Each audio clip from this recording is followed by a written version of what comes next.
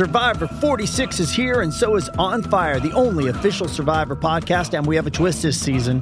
The winner of Survivor 45, Dee Valladares, will be joining us every week. We're going behind the scenes of the biggest moments, the how and the why things happen, and the strategy and analysis you can only get from someone like me, a Survivor winner. Listen to On Fire, the official Survivor podcast, wherever you get your podcast. With threats to our nation waiting around every corner, adaptability is more important than ever. When conditions change without notice, quick strategic thinking is crucial. And with obstacles consistently impending, determination is essential in overcoming them. It's this willingness, decisiveness, and resilience that sets Marines apart. With our fighting spirit, we don't just fight battles, we win them. Marines are the constant our nation counts on to fight the unknown. And through adaptable problem solving, we do just that. Learn more at marines.com.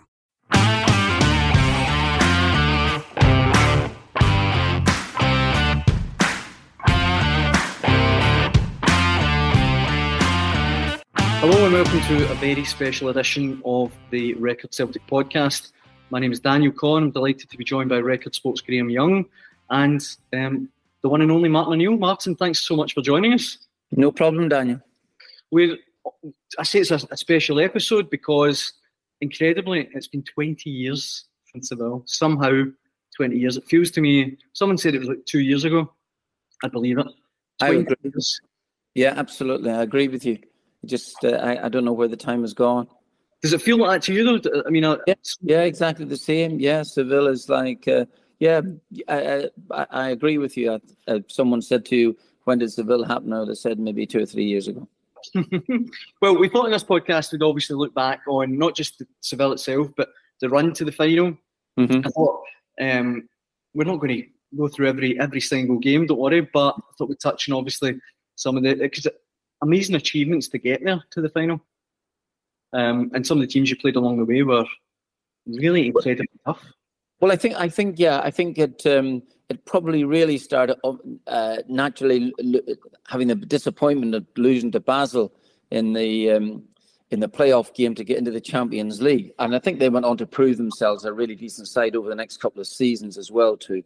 But that's beside the point. I remember in Basel, Chris Sutton in the last 2 minutes of the game, the shot looked as if it was going in, and suddenly I don't know what it hit, whether it was a tuft of grass or whatever, but it goes the other side of the post, and so we're out. But and I remember young Stilian Petrov saying, "Well, let's go and try and win the UEFA Cup," and really it kind of started from there. I think the big game was when we were drawn against Blackburn Rovers. The usual thing that comes up then is that we in the Scottish League are always compared unfavourably with the English League, and I understand that. You know, the money's there in the big league. Blackburn were flying high, but still not one of the top. They were about 6th or 7th. They had a really good season, and but still not considered one of the top. So we were immediately under pressure because it's Celtic, it's Scotland. We're representing Scotland as much as anything else. And that did, I remember this distinctly, that really was playing on my mind at the time, that I wanted Scottish football to be really thought of as really half decent, because we had a very good side, and so had Rangers, whom we were competing against. So then when Blackburn come to Celtic Park, play really well in the game. In fact, we were second best for most of the evening.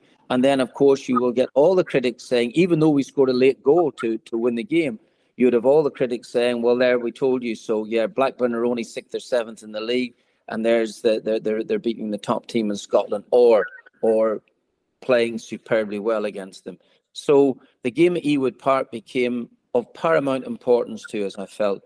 And I must admit, I know I've said this on a number of occasions, worth repeating.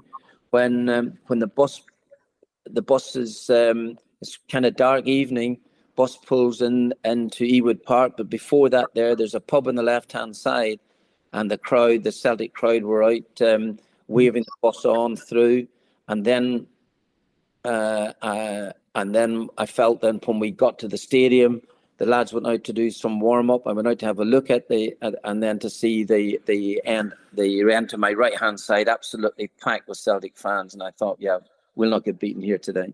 When Souness said after the first leg, the memorable quote about men against boys, that basically did your team top 40, I'd imagine. Very much so, yeah.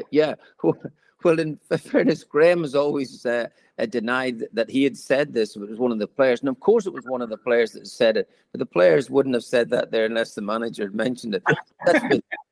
That's probably beside the point, really. But it was a big incentive, and it's sometimes you get these things that if there's a two-legged affair on something, and some comments emanate from the other dressing room, it can actually fire you up. Now, sometimes it's overplayed like everything else, but this was definitely not overplayed. And the players reminded each other and reminded me of what was said. And so it did, it was a team talk for us. Yeah, absolutely. The obviously the next round, Celtic Vigo. I couldn't believe this the other night, but it came back to mind. That took Celtic into the latter stages of Europe beyond Christmas. It was the first time in 23 years. Absolutely. It's remarkable to think about. Yeah, that is true. And that was the first, when we did that, and then we had big John Hartson's goal as well too there, which turned the tide for us, and it was terrific. And it was amazing because, I was told relatively quickly after that was the first time, as you say, in 20-odd years that Celtic had made it after Christmas into European football. So it was amazing. But the great thing about it was that after that was over, then you could allow yourself the Christmas and New Year not to think about European football again for a little while until it came round again, and then try and just concentrate on domestic things.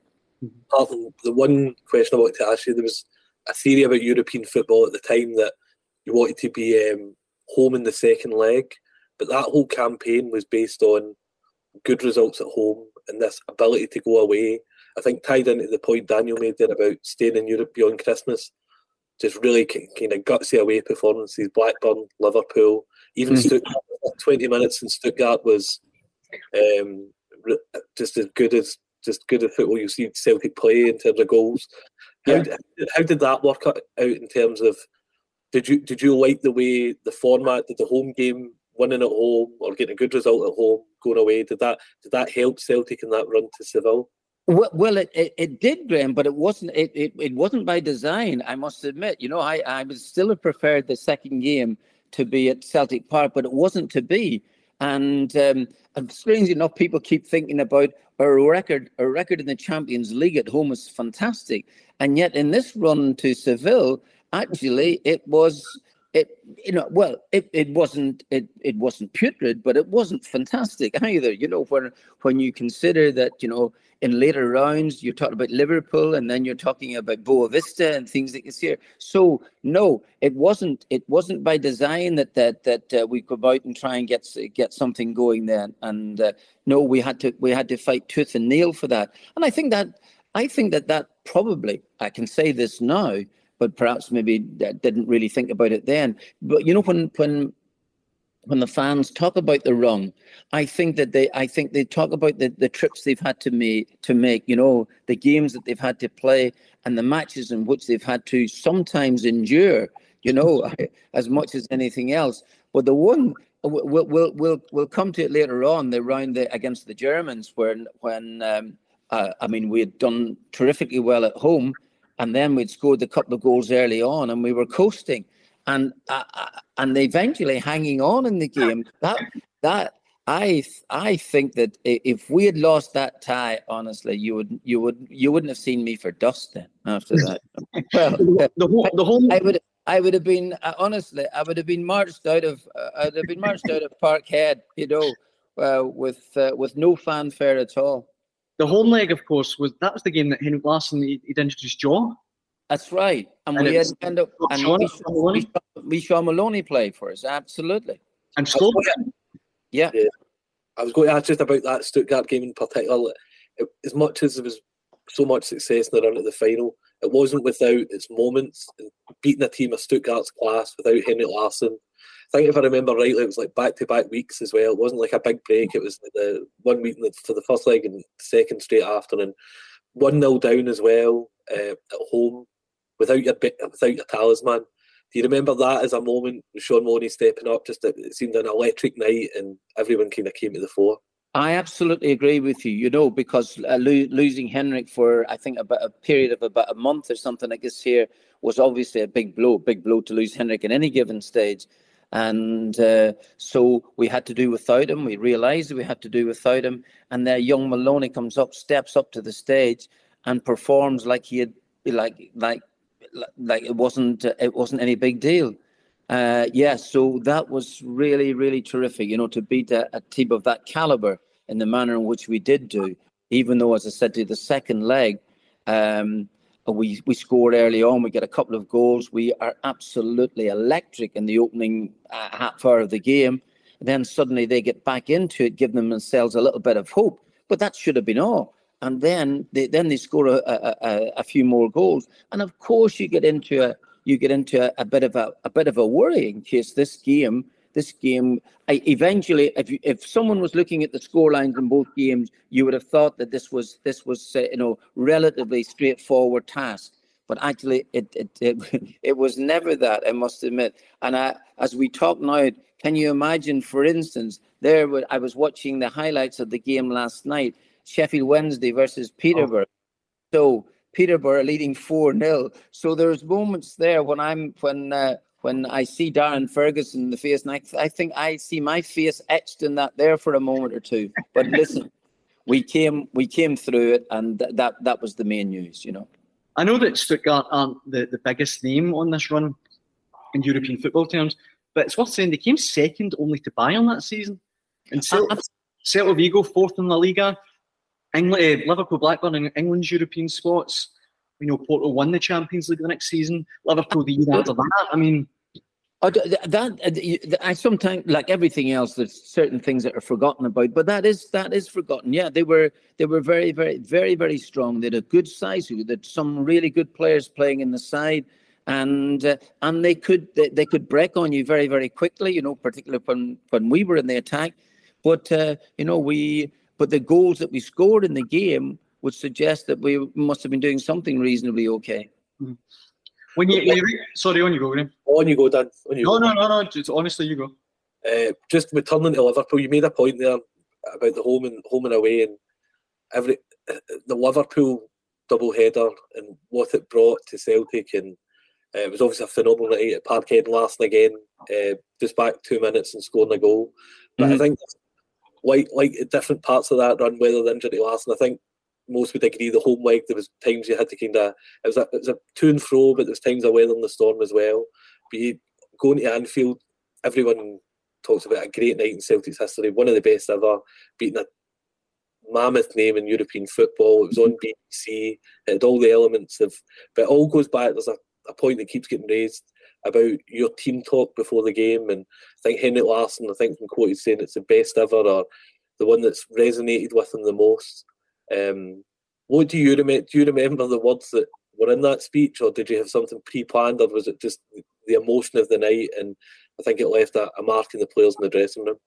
I did. Well, it's interesting because I met up with Henrik a few years ago, in fact, in Russia, when we were both working on the World Cup for a while, and then we met that other lad, Chris Sutton, and we went out and grabbed something to eat. So it goes without saying for a start, and I'm digressing here, that both were just wonderful during my time at the football club. Henrik even before that there, but Sutton was I keep saying, even though I won't tell him this, but he was I mentioned a landscape changer for us coming up there, after Viduka had left the football club. But Hey, it's Kaylee Cuoco for Priceline. Ready to go to your happy place for a happy price? Well, why didn't you say so? Just download the Priceline app right now and save up to 60% on hotels. So whether it's Cousin Kevin's Kazoo Concert in Kansas City, go Kevin, or Becky's Bachelorette Bash in Bermuda, you never have to miss a trip ever again. So download the Priceline app today. Your savings are waiting. Go to your happy place for a happy price. Go to your happy price, Priceline. So your point about the games, I think that talking about Liverpool, I remember the atmosphere at Celtic being so amazing at the time, and the game started off like as if it was only going to be 10 minutes each way. So, and we get the goal, and then Liverpool score. I think Heskey gets the equaliser or something like this here, and then it went into a wee bit of a lull for a while. The game itself. But overall, sorry, Graham, I'm probably missing your point, and you can come back to it in a second or two. But I just you talk about the team talk. Well, I'm going to conveniently say I don't remember anything about it now, and but it wasn't not pre-planned. I think it is definitely the emotion of the night, and. But it's I mean the players they're facing Anfield, they're facing a very, very good Liverpool side. So at some stage, you've got to make these boys believe that they can actually do this, And we had the players in the dressing room. Sometimes players need reminding of how good they are. There was a moment that night as well. I remember. I think it was the first leg. Michael Owen threw it through Bobo Baldi's legs and just left it for dead. Mm-hmm. Just a reminder of the talent you were up against: Owen, Gerrard, Heskey, Carragher. As I said, they won the Champions League in 2005. I mean, absolutely, yeah, and it is amazing. Fun enough, I was speaking to Jamie Carragher not less than a couple of weeks ago, actually doing in the Sky Sports on a Monday night with him, and he was talking about these games as well too. So. And strangely enough, considering that they were the vanquished side, he was talking with great fondness about those matches and the atmosphere that was created in both games. Just to touch on Carragher there, Martin, just a question I wanted to ask. He made the point about the physicality of your teams, not just Celtic, but the Leicester team that you had great success with. I always remember a quote from Ronald de Boer as well, where I don't know if it was backhanded as if the open play wasn't good, but he said that the Celtic were the best set-piece team in the world or Europe, or that was a massive element of Celtic. And did you feel in that run, certain times football matches up certain ways, styles of teams in Europe, did you feel that physical advantage in your team matched up well with the teams you faced in Europe that season? Did that give Celtic, is that what ultimately helped Celtic towards the final? I know it wasn't a team short in skill, but in these big moments to go against Celta Vigo, Blackburn in the home leg, is that extra element, was that pivotal on the run to Seville? Okay, Graham. There's a couple of things to that. Number one, set pieces are part of the game, and they are a major part of the game now. When someone scores a blinding free kick from 25 yards out and sticks the ball in the net, no one ever considers that a set piece.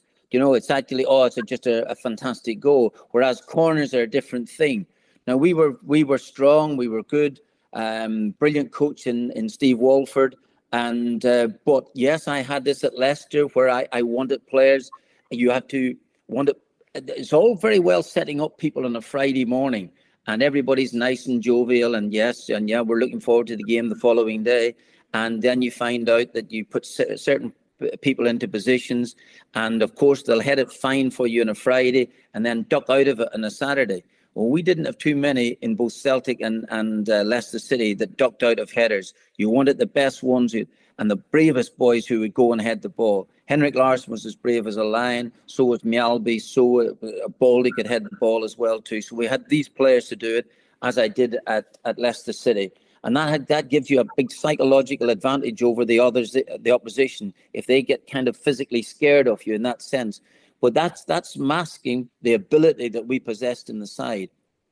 And I think sometimes these are that was a nice comment. You said Ronald de Boer said that about us, I'll take that compliment going.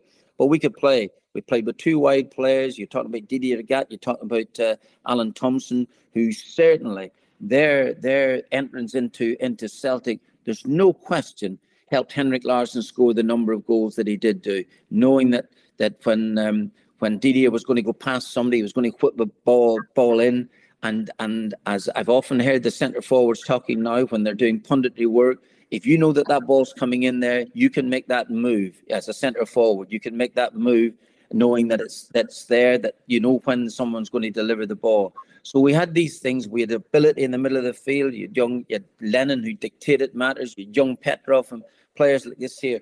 Players who've gone on to prove themselves as really, really top quality players. And as you mentioned, Liverpool win the Champions League, and a couple of seasons later, Porto won the Champions League the year after with virtually the same side. I think that if we had, twice we were definitely unlucky. And I know now I look at these things and I say, oh, you make your own luck. Bobo Balde handles the ball against Lyon in the last minute. We're through into the knockout stages of the competition.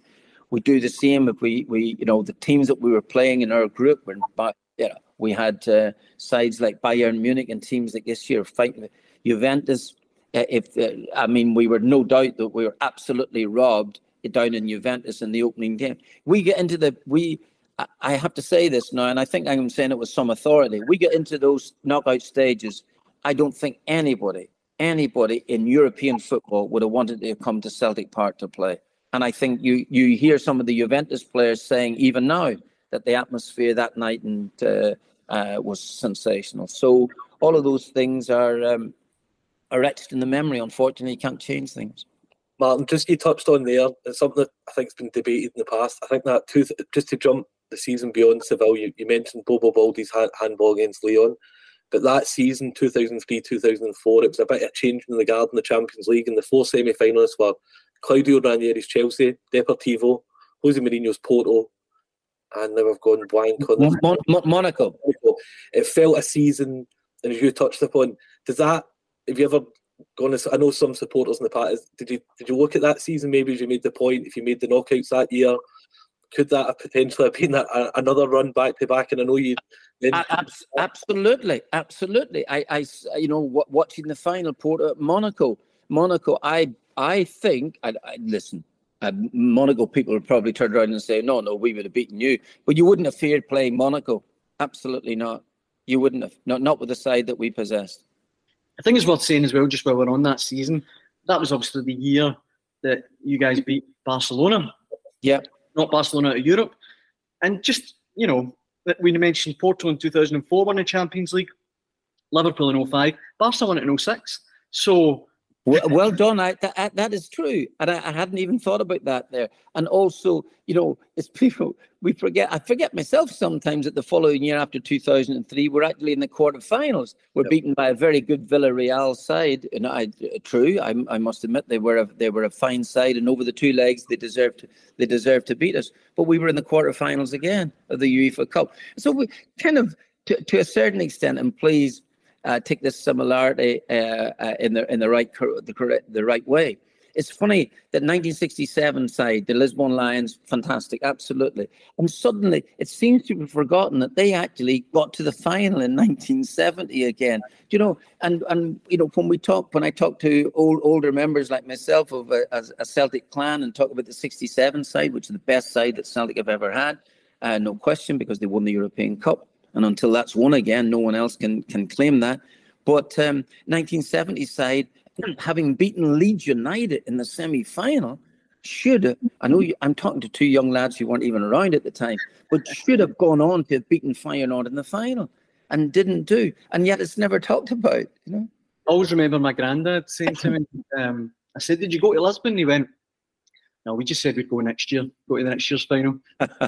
That's how they just, that's the way it was back then. Which was down at Wembley. Yeah, absolutely.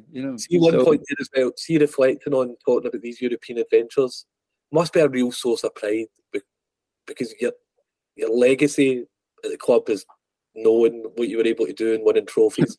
But year on year, even the Bordeaux year in your first season, they were a good outfit. You were trying to go to the league, take the league. A wonder goal puts you out. The next year, progress again. First year in the Champions League.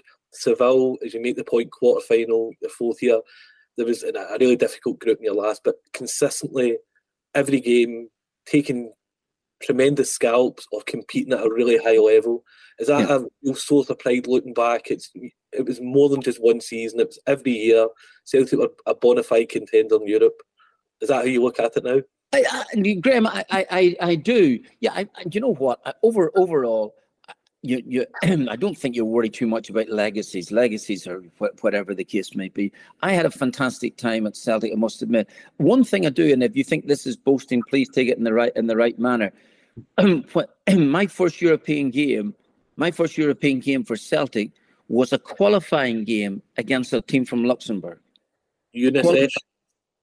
Absolutely. So a qualifying game for so Celtic's standing in Europe, wasn't really that high, and I just wanted it to get back again to the sort of place that Celtic deserve to be. Okay, sorry, I'll rephrase that. No one deserves to be anywhere. You have to earn it.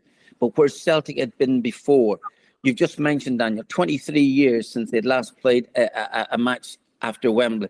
And sometimes when I please take this in the right manner as well, sometimes when I hear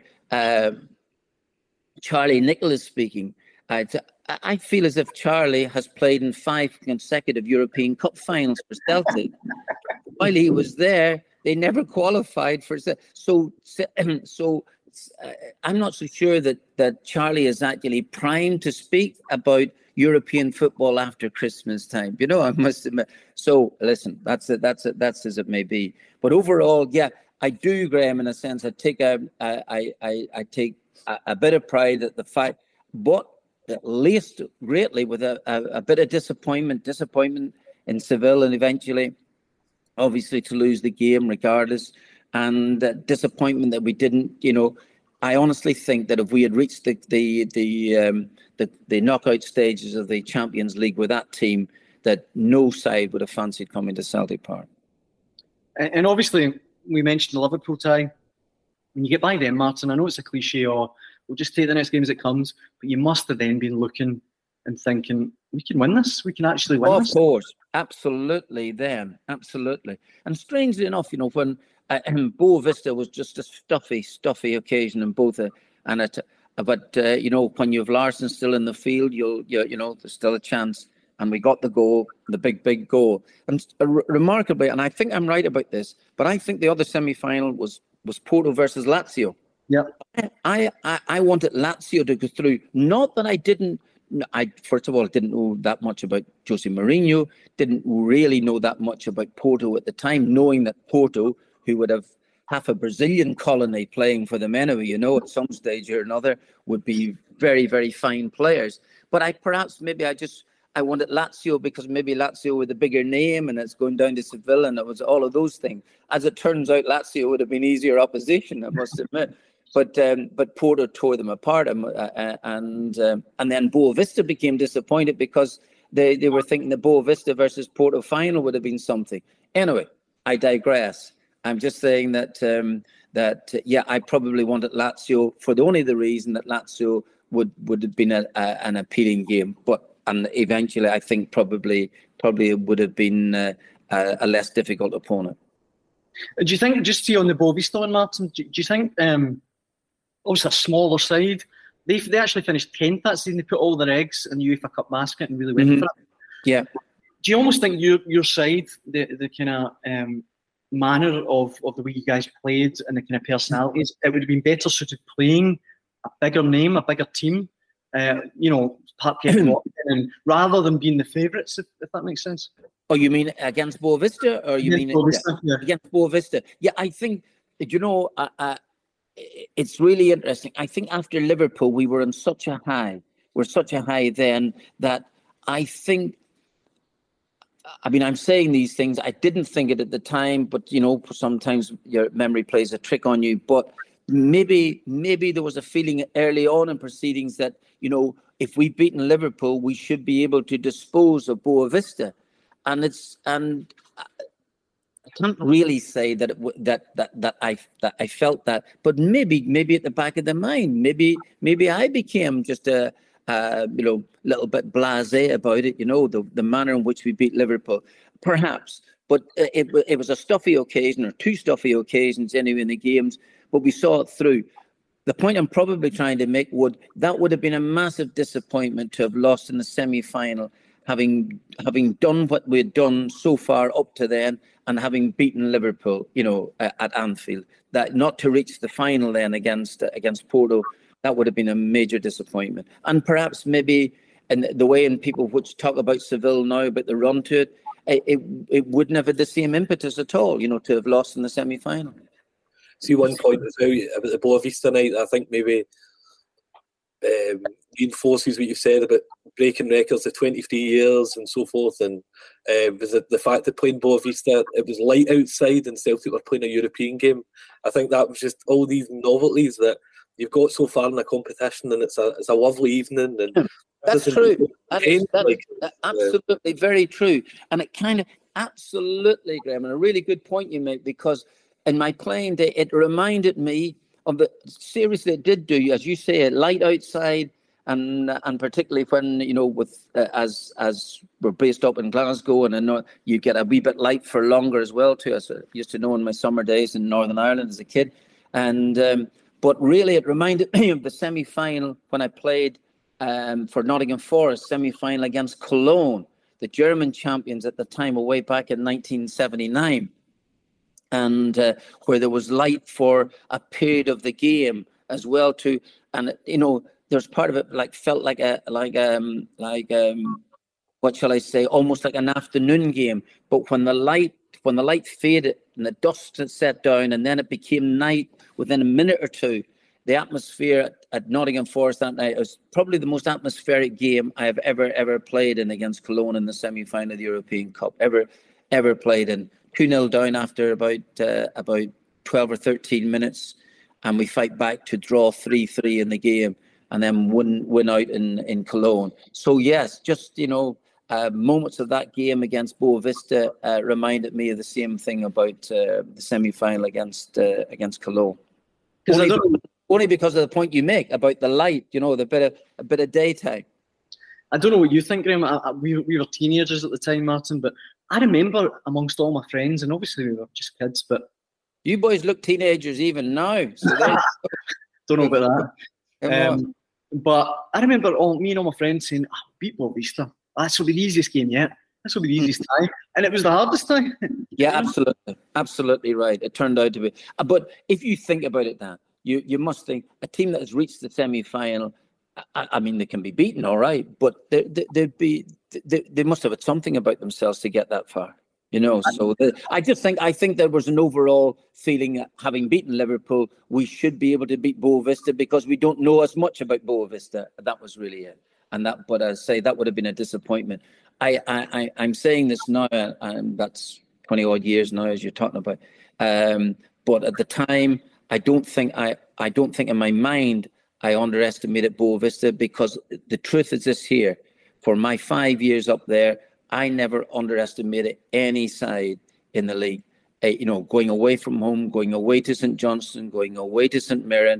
If you'd seen me before these matches, you would know that I wouldn't have been treating these games lightly. So, I always remember that Boavista goalie, Ricardo. Remember he saved Larsson's penalty. Yep. In Euro 2004, he took his gloves off against England. I remember. Well done. That's right. I'd forgotten about that. I just remember him being dead cocky, and I thought we need to get a goal here, just to shut him up, if anything else. Yeah.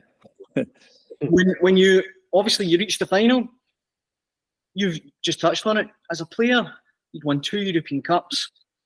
As a manager, won a boatload with Celtic. But did nerves still play a part for you, or? Oh, of course, yeah. I mean, I think being a manager. Listen, I thought it was always a good thing. As a player, I was always nervous before games. Seriously, always nervous. I think it was a good thing. Sometimes I think in my earlier time as a player, the nerves might have got the better of me to begin with. Once you start to settle down and then, the sort of success that Nottingham Forest were having, and I became part of that team, I still became nervous before matches. But, when the game started off, you felt, listen, the nervousness used to come early on is whether you could compete at that level. That was the concern. Remember, when I came over, I was an amateur player playing for Distillery and being at university. So being a professional footballer, like almost overnight, became a different thing. So you're always concerned about whether you can cope with the level of football that you're playing at. And the teams that we were playing against, like Derby County, went on to win. Liverpool were a great side, but the best side in the league at that time were Leeds United. You know, they were a fantastic football side, and had all great players, Giles, Bremner, that you could go through the whole team. And so that class, to try and get to that ability, that would be the thing that would make you nervous as much as anything else. But once we, as I said to you, once Brian Clough arrived and we got promotion and won the league, then things became big. Never became routine, but they became less nervous, or your nerves left you more easily, shall I say, during the course of matches. And then, and as a manager, it's much worse. It's worse. Yeah, so you don't have an influence. Obviously, you're not in the pitch. So is that worse? Yeah, you don't have an influence in the pitch, and that's why I feel that the team talks become so important. And they're not. Of course, you do your preparation before, and of course, you do all of these things, and you get people during the course of the week, ready for the games mentally as much as anything else. But if they're physically in decent condition, then the power of the team talk beforehand is, to me, of paramount importance. It really has been, and it's been a thing, because these are the last words they're going to hear before stepping onto the field. Now they can go into a huddle and talk to each other, that's fine. But from a manager, and I think these things are important, particularly when you're dealing with, really, really fine footballers. For the Seville team talk, Martin, did you any special preparation? I imagine having a couple of weeks, it must have been kind of doing your head in a bit, I think that you're keeping an eye on results at domestic level, because we're chasing Rangers down as well too. And I think there was a game on the Sunday. Please correct me, but if my memory plays me correct, that Rangers were playing on the Sunday before our game. I think we had travelled out. I think I might be right in the days, and of course, I spend my whole afternoon trying to worry about what's happening over there, because a draw will do us the world of good. And I think it might have been against Hearts. And I think Rangers scored some late goals, or it certainly ended the second half and maybe scored a second goal. And this was our big hope, because I wanted to do at that stage, and goals were making a big difference. And I remember in one of the games that Jim Duffy allowed Dundee to play a game to give us an extra time to prepare. We did brilliantly in the match, but conceded a late goal. And I must admit, I was apoplectic in the dressing room. Was it not something like 6-2 that game? Or? Yeah, it was. But the goal that we conceded at the end became so important. And I knew this at the time. It became so important in the reckoning because it's a goal less that you have to try and find at Kilmarnock on the Sunday. That's quite a vivid memory that night. It was a Sunday night midweek, and you had the address to the players. I always remember it. It was this: we'll do everything we can. And, that was your opening line, but this promise of, everyone knew that Celtic would do that. And I remember maybe Larsson's face, a few players in the background, a feeling of, it's a big, everyone in the stands has got their sombreros on, Viva España. Yeah. So, everyone's playing in Viva España's playing sombreros, and that was the fine margins in that title race with Rangers. That's probably what makes Seville even more remarkable as well. It's in a dogfight, a title race. Everything's going the whole way. Having to come back in that, winning at Ibrox, pulling the points back from there, while at the same time going in UEFA Cup and all these. It was a remarkable achievement, and I think that sign off for support. I think that reinforces the point that the club was just a tidal wave of emotion heading into that game. As you make that point about keeping an eye on the Rangers score on the Sunday, that night you could definitely tell that it wasn't just Seville in your mind. It's not just about this party. It was a mass try to win 2 trophies at once.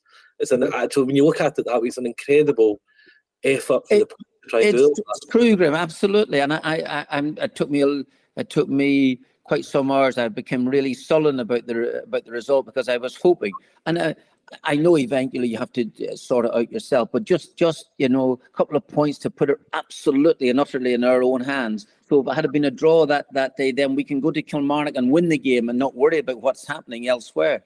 And but these are the things. That's why I've got the utmost regard for the players, because they play in the conditions in Seville. You're into extra time, you lose a final, and there you are, and then you're having to come back on a Sunday, get yourself galvanized to try and score goals in a match. I've got the utmost regard for the players here. Always have had, I must admit. But they were a really, really fine bunch. But again, as you say, you talk about a tide of emotion. I think that's what Seville was eventually all about. Almost like a culmination of that emotion throughout the course of the season. And of course, we ended up playing, I don't know, anything between 11 and 15 games more than Rangers at a really, really high level. I was watching the opening to the Seville game last night, Martin, on YouTube, and BBC commentator Barry Davies, it just struck me that he said Spain's never seen an invasion quite like this with regards to the Celtic fans. Were you guys aware of what was happening? Yeah.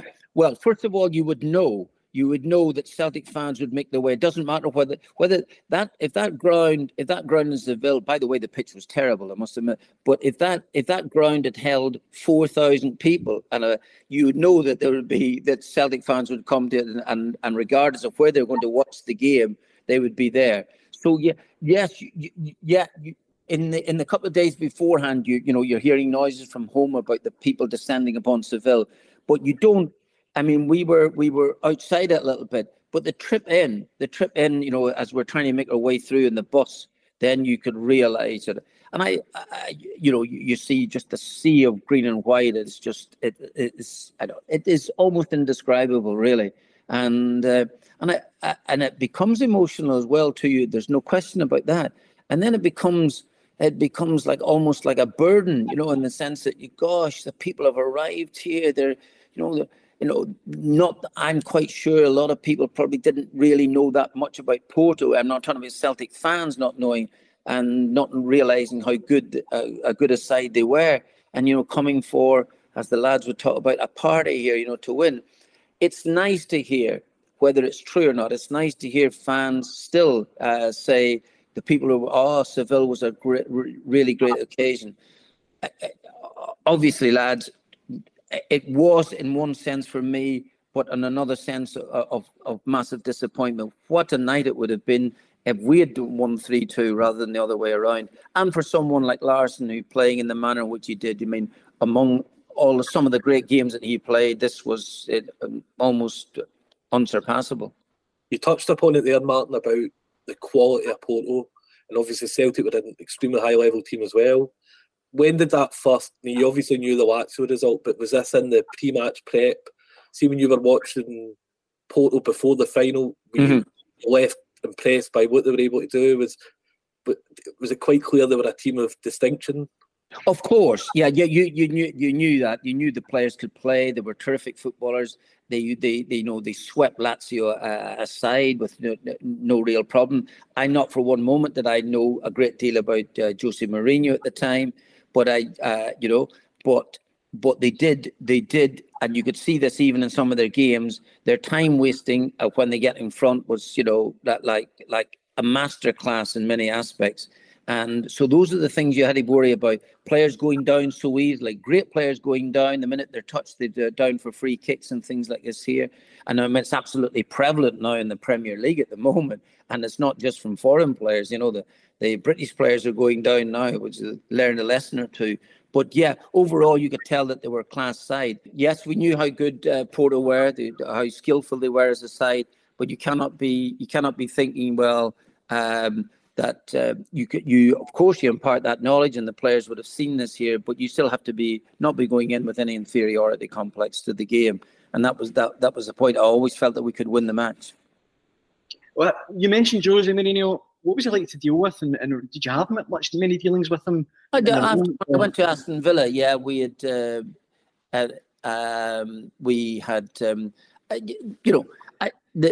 evening of the game in Seville, after they had won, and he was coming over, and I was really annoyed by their tactics and their antics during the course of the game, and I tried to display that, but then sometimes you feel as if, well, that's just like what shall I say, like almost like a poor loser from that viewpoint. But no, listen. if the world ended today, Jose is one of the great managers in the game. His record is fantastic. What he did with Porto was great. They went on to Chelsea, did wonderfully well, signed some really good players, and competing with Manchester United at the time, and then wins the Champions League with Inter as well too. I think at the time, although Barcelona, if you remember, I think it was in the semi-finals, Barcelona had to make about a trip over I think that Cannonball, I think, would have been more used to having a trip over the Alps or something like this here. Do you remember there was strikes or flights, and they had to take buses? So by the time that Messi and the lads had arrived down in Milan, I think they'd done about 27 hours in a coach. That doesn't help. But anyway, overall, Jose's terrific manager, really good manager, no question about it. Did he come into the dressing room after, Martin? Did he offer you like commiserations or anything like that? No. That wasn't something that people did. It's more like a British thing, and managers coming in, and you've got a little bit of time. But after a European final, you wouldn't have time. And had we won, I wouldn't have been seeing him after the match. You've got your own things to do, and that wasn't something that. I mean, Arsene Wenger never did it. Never went into rooms. Alex Ferguson was always win or lose, generally winning. He would come into the room or have a drink afterwards in the match. But for a European final, no matter who it would have been, you would be unlikely to see the manager afterwards. Man, I feel like I could talk to you all day about this, but I'm aware we have to let you go at some point. But I think it's just worth summing up to say that obviously Celtic didn't win the trophy, but it's still an iconic season, and you and the players gave Celtic fans a season, a night that they'll never ever forget. Regardless of where the trophy went, and I think that's to be proud of rather than yes, Daniel. I suppose it's the old thing.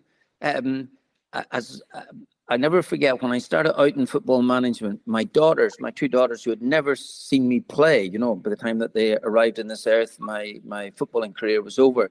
And they always felt that winning, if you won the game on a Saturday, life is much easier in the O'Neill household, So, and my daughter, who was 11 years of age, and I'm at Wycombe Wanderers at the time, used to come out as I was leaving the home to go to the games, home or away.